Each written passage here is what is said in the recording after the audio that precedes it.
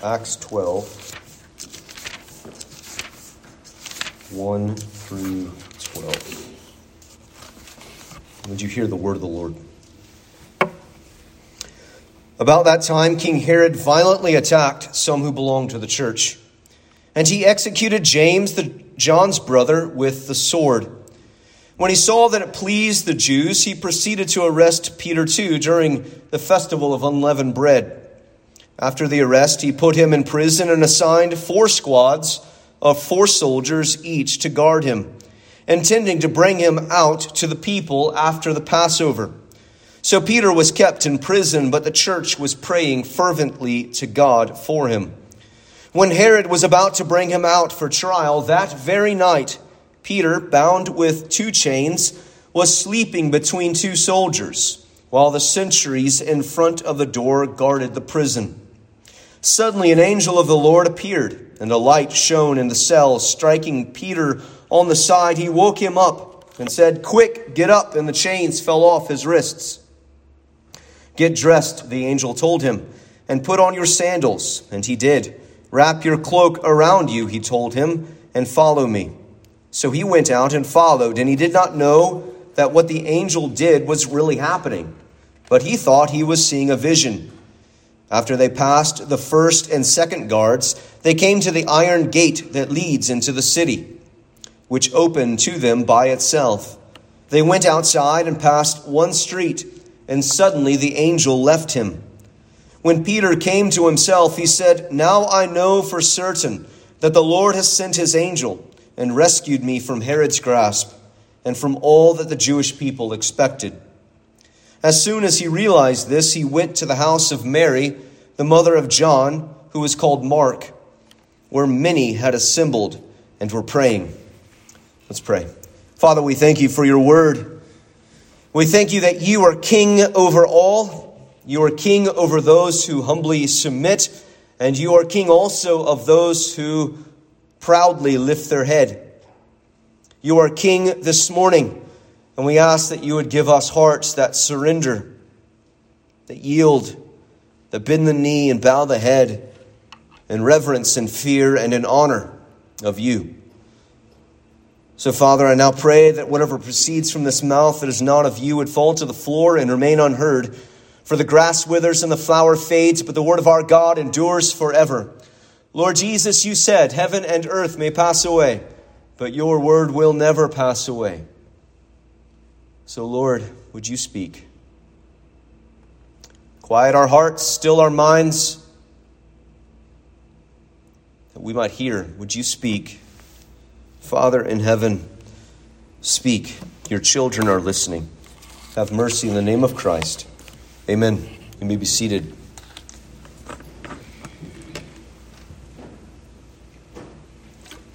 Over the last few weeks, you've probably seen, the unfolding of a terrible tragedy in Afghanistan. The advance of the Taliban, who are rigorous Islamists, rigorous imposers of Sharia law, have descended upon and engulfed a country that had tasted liberty for a couple decades. But in those couple of decades, many things have happened, and I don't have time to tell all of the stories, and there are many things that I don't know. But in that time, the Church of Jesus Christ expanded and grew in the context of liberty. In the context of some semblance of freedom, the church in Afghanistan grew. House churches grew, leaders were developed, the preaching of the gospel went forth, and people came to life. And now, under the rule of this tyrannical new government, or old government, Christians are losing their lives. Even today, though, in defiance, the Church of Jesus Christ continues to worship. Church continues to preach and to pray, to gather in shelters and basements hidden from the eye. There are numerous accounts of the Taliban looking for particular church leaders in order that they might execute them, and sometimes in shocking fashion. And it reminded me of what Jesus says in Matthew 10:22, says it several places in the Gospels. But you will be hated for my sake. In John chapter 15, he says, the servant is not greater than the master. They hated me, they will also hate you. They persecuted me, they will also persecute you. So when you think about what's happening, I think it's imperative upon you that you realize that it is a miscarriage of justice. And I've used the word tyranny, and you're going to hear that a few times this morning. But it's the tyrannical imposition of the sword for unjust goals in that country. But it is not uncommon or unheard of or unexpected for Jesus' people to suffer for Jesus' sake in a fallen world.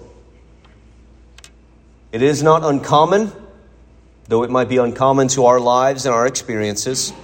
It is not unheard of. There are stories that we could tell, both of present day, as I am doing, but also of past instances where people have paid for their faith with their blood. But it should not be unexpected. And part of the problem, or maybe problem is too strong a word, part of the issue at hand for the American church is that because by God's grace, we have not endured, we have not been called to endure such persecution. We have not had that heavy hand upon us for a long time in this country. And because we have not, we have begun to assume that persecution should not be expected.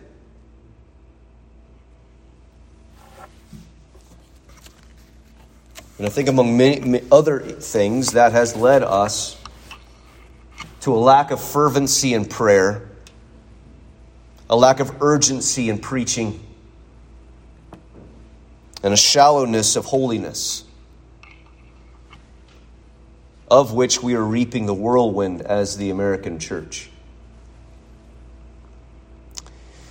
The title of this message, and I intended to preach it 2 weeks ago, but the Lord has his ways, is of tyrants. The next chapter, we're continuing in Acts, the next chapter of tyrants and of prayers.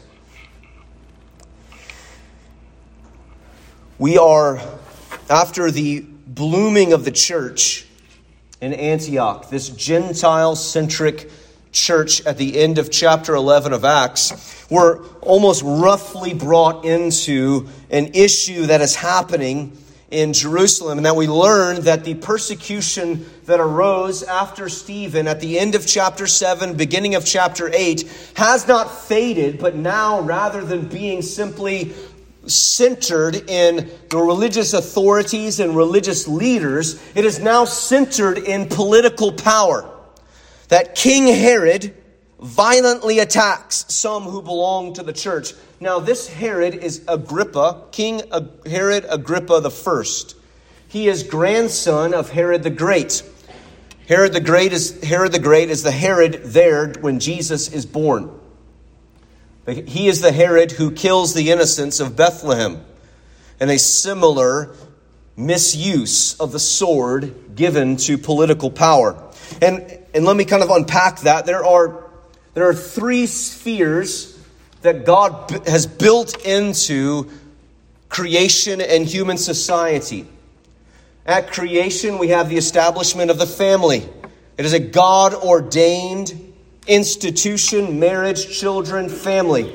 After the fall, we have the institution of the state or of government, the organization of societies and of cities. And in redemption, we have the organization, the institution of the church. So there is the family, there is the state or the government, and there is the church. Each would be best to stay in their lane. while we as individuals go in and out of various spheres throughout the course of our lives and of our days. But problems arise when one takes on the responsibilities of the other.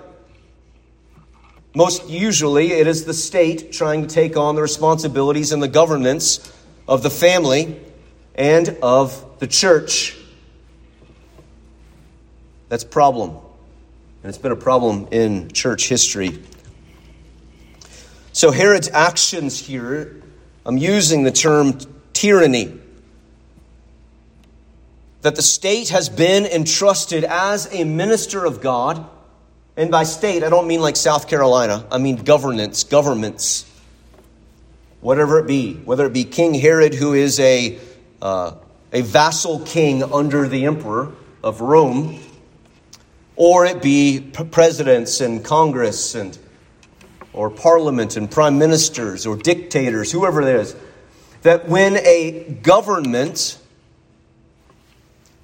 either misuses the tools given to it by God, or for a greater control and a greater imposition of its will upon the people, or where that government begins to dictate in ways that it ought not the life and the responsibility of either of those other spheres, whether it be the family or the church, then that government is treading into tyrannical waters. And what we can see in the Taliban is that we would ably and honestly, quickly acknowledge to be tyranny. Tyranny in the name of Islam. That one of the greatest tools that God has given to governments, and this is Romans chapter 13, if you're wondering, that He has given the sword. Has given the sword to states and to governmental societies for the putting down of evil and the encouragement of good. But what happens to a government when rather than putting down evil to support good, it puts down good to support evil if it is not tyrannical? What else ought we call it? If a government or a state uses the tool that has been given to it by Almighty God, the authority, He is the King of kings. He is the King of presidents and of house of legislatures and of senates. He is the King of all, and all human authority is accountable to Him. And so if that human authority begins to leverage the tools available to it for the causes of wickedness rather than the causes of righteousness, what ought we to call that state or government other than tyrannical? That's precisely what Herod is doing. He's too big for his britches. As the end of the chapter, I didn't read that, but the end of the chapter proves it so. And the end of the chapter proves the end of all tyrants. His death. But Herod is tyrannically beginning to persecute the church, and he persecutes the church to please people rather than serving the law, rather than serving God's law. This is Israel. Rather than serving the law, he serves the pleasure of the people, and so he kills James. This is the other fisherman. There's John. These are the sons of thunder, James and John. James is one of Jesus's, when Jesus was on the earth, one of Jesus's 3 closest disciples. He's killed by the sword. This is not a religious execution. He is not stoned. It is a political execution in that he is beheaded with the sword.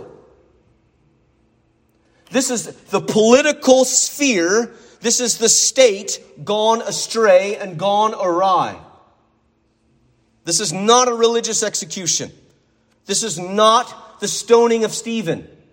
It's the same. It's the martyrdom of believers. But one is a religious execution, stoning. The other is a political execution with the sword. The sword entrusted to the state is used for the crushing of Jesus' people, and therefore Herod acts as a tyrant.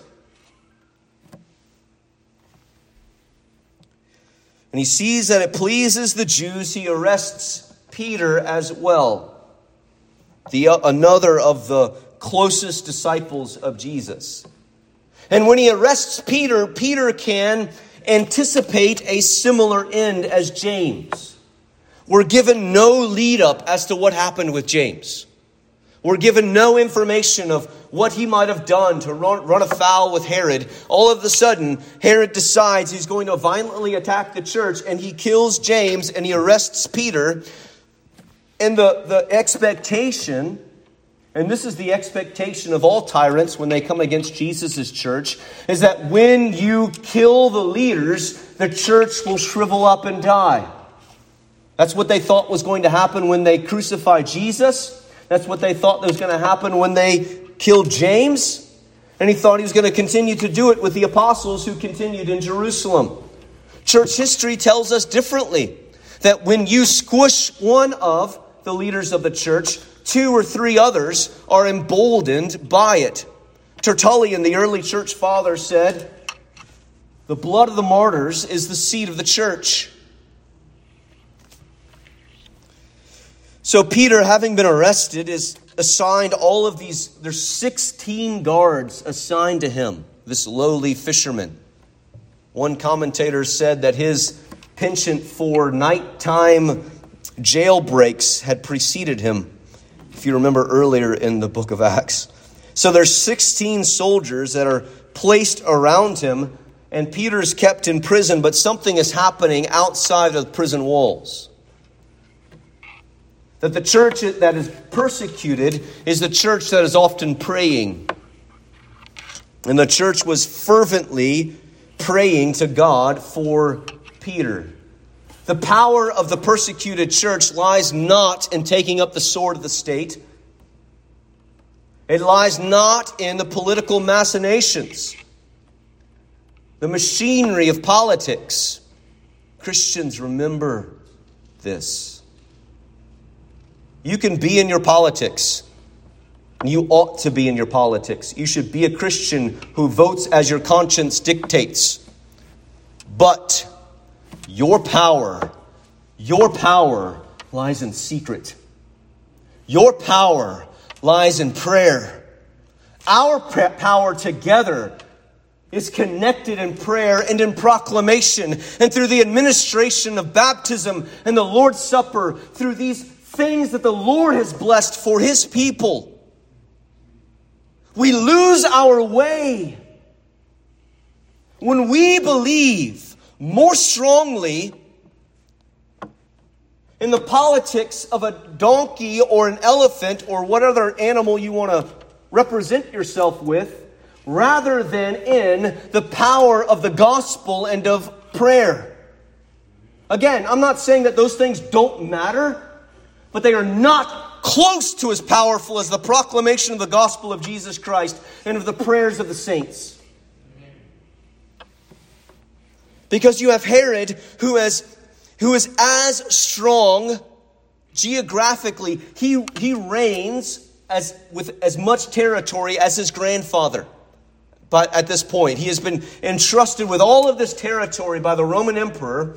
He's assigned all of these soldiers to Peter, and then you have this meager, weak group of people who is gathered in secret, but they are praying. And we see this collision of the power of the state and the power of the church as Peter is rescued. Now, I need to have stated out there, not everybody gets rescued. What's the difference with James and Peter? God's providence and God's wisdom. Some believers will live in Afghanistan. Some believers will live in China. Some believers will live in Indonesia. Some believers even live in places like Saudi Arabia and Iran. But some will seal their testimony with their own blood. And it is up to the Lord. James paid with his head. Peter, by God's gracious provision, is set free. And he's set free with miraculous movement of God by sending an angel who strikes Peter, jabs him in the ribs so that this man wakes up.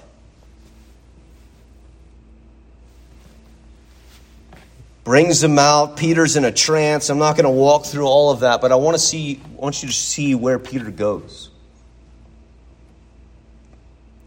Verse 12, as he realized what was happening, he goes to the house of Mary, the mother of John Mark. This is Mark, the gospel writer. Mark, who would later accompany Barnabas and Paul on their first missionary journey, who would then abandon them and kind of create a fissure there. Don't worry about that right now. But there were many gathered at this house who were praying.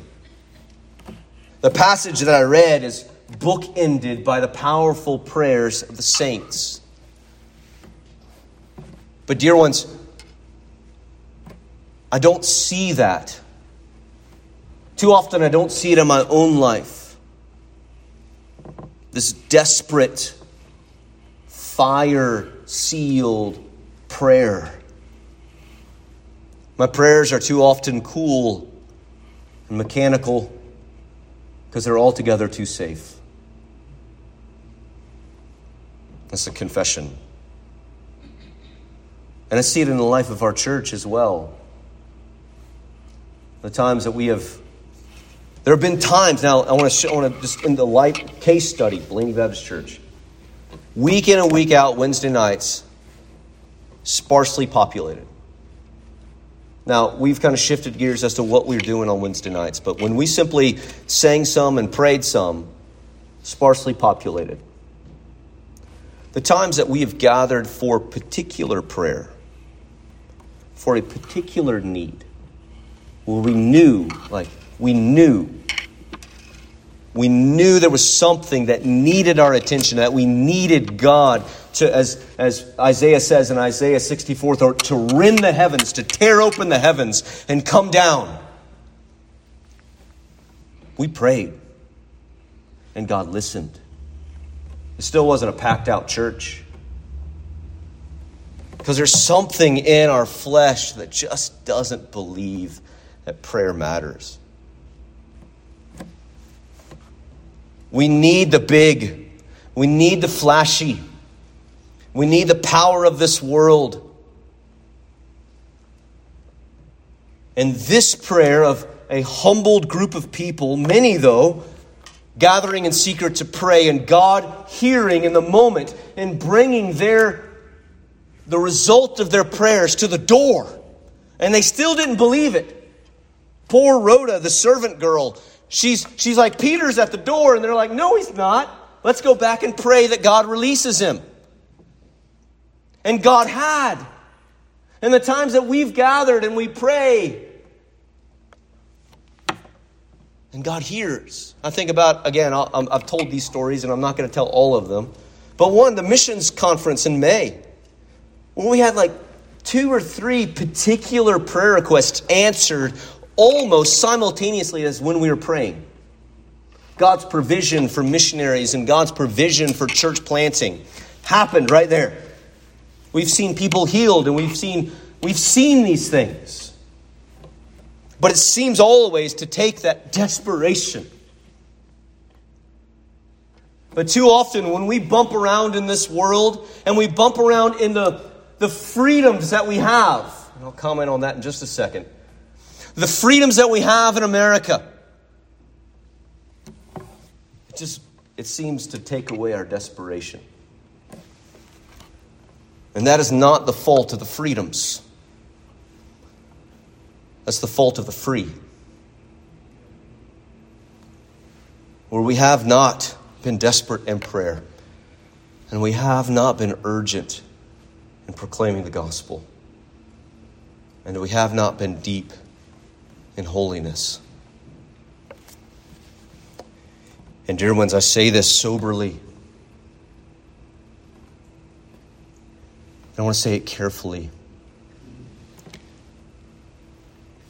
Because of that, because we have not been urgent or fervent in prayer, urgent in preaching the gospel, and deep in our holiness, tyranny is no longer a problem across the world. Tyranny is at our doorstep. And you may not believe that, or you may believe that, and I'm not a conspiracy theorist, and that's not my point. Christians are not persecuted like they are around the world. But just this week,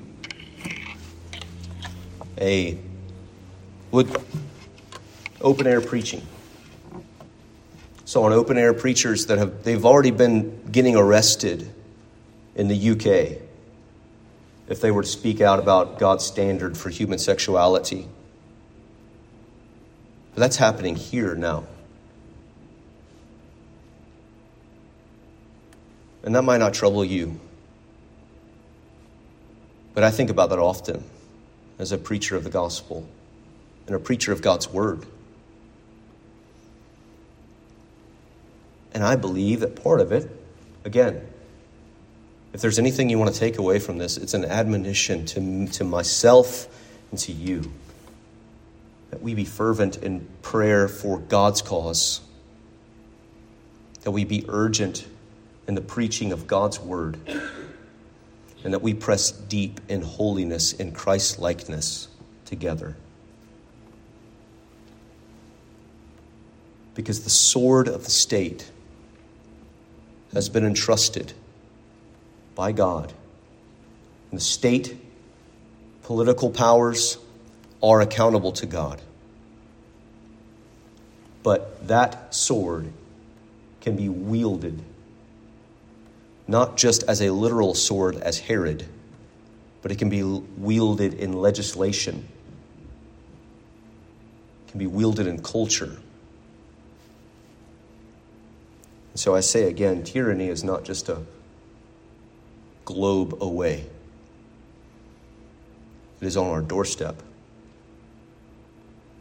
And what that should mean, yeah, get out and vote and all that jazz, but it means that you should go home and pray. And that it means that we are going to pray in just a moment. But that we must take up the power that the Lord has given to us. The power of the gospel and the power of prayer. Because we know the end. And because we know who is king. Psalm 47, I read as our call to worship, but I just want to remind you. Verse 6. Sing praise to God, sing praise to our King. Sing praise. Sing a song of wisdom, for God is King over the whole earth. God reigns over the nations. God is seated on his holy throne. Or Psalm 2. And I wish I could just send Psalm 2 to every world leader, including our own countries. Why do the nations rage and the peoples plot in vain? The kings of the earth take their stand, and the rulers conspire together against the Lord and his anointed one. And this is what they say. Let's tear off their chains and throw their ropes off of us. The one enthroned in heaven laughs. The Lord ridicules them. Then he speaks to them in his anger and terrifies them in his wrath and says, I have installed my king on Zion, my holy mountain. I will declare the Lord's decree. He said to me, "You are my son, today I have begotten you. Ask of me, and I will make the nations your inheritance, and the ends of the earth your possession." This is the Father speaking to the Son, and that he has given the nations to the Son. "And you will break them with an iron scepter, and you will shatter them like pottery. So now, kings, be wise. Receive instruction, you judges of the earth. Serve the Lord with reverential awe, and rejoice with trembling. Pay homage to the Son, or he will be angry, and you will perish in your rebellion. For his anger may ignite at any moment. All who take refuge in him are happy." Do you see the audience to whom the Lord speaks? So now, kings. Hey, Herod. Hey, Caligula. Hey, Nero. Hey, Domitian or Constantine. Hey, Prime Minister of the United Kingdom or President of the United States. Hey, senators and congressmen and women. Be wise, receive instruction, you judges of the earth. Serve the Lord with reverential awe. With fear is the word there. And rejoice with trembling. Pay homage to the Son. Kiss the Son, lest he be angry and you perish in the way. The end of tyrants is that they will fall before the true king. Herod's death is at the end of chapter 12. And I'm not going to walk through the whole thing, but he begins to give a speech, and they say that this is the voice of a God and not of a man. And at once an angel of the Lord strikes him down because he did not give glory to God. That sounds mighty similar to Psalm 2. Pay homage to the Son, lest he be angry. He did not give glory to God, and he was eaten by worms and died. But the word of God spread and multiplied. So, dear church, tell me where power resides. You look to the throne. You look to our King. You look to the King. And you get about his business. And if you are not a child of God, know what your King has done for you, and that he has shed his own blood and died in your stead, so that whoever would trust in him would not die, would not bear the wrath of God, but will live everlasting with him. So would you trust him today? Would you bend the knee and believe upon the name of the Lord Jesus? Repent of your sins and trust him. But church, let us take up the implements of our battle. Let us take up prayer and faith. Let us take up the gospel. May it be on our hearts and on our lips. And may the gospel be fleshed out in holy lives that are lived worthy of the gospel, lived obedient to Jesus, standing for Christ no matter the cost, no matter the price. Let's pray. Lord, we ask you to help us as we have been challenged by your word. We pray that your word would dictate how we see the world, dictate how we see ourselves. We see where we're going, what you've called us to, would we look to what you have said. God, would you give us a tender heart to your touch, that we would flee our idols, and that if there are some who are within the sound of my voice who do not know Jesus, who have not known new life in him, they might be shuddering or they might be proud. But I pray that you would bring them to yourself, that new life would be had in Christ, that they would know the forgiveness of their sins. They would know the bliss of being adopted as a son or a daughter of God. I pray that you would lay a deep fervency of prayer upon your people. in urgency with the gospel, a deep desire to live holy lives after the image of Jesus. Would you craft us, O God, as a people fervent in prayer, urgent in preaching the gospel, and deep in holiness? Lord, we ask that you would stymie the efforts of tyrants around the world, that you would blunt their blades, that you would dull their senses, that you would make them blind to the activities of your people. But above all, we pray that you would encourage and embolden your saints, that they and we might be people who are running after Jesus no matter the cost, who are not ashamed of the gospel and not ashamed of our Lord. Would that be true here and amongst us? We pray this in Jesus' name. Amen.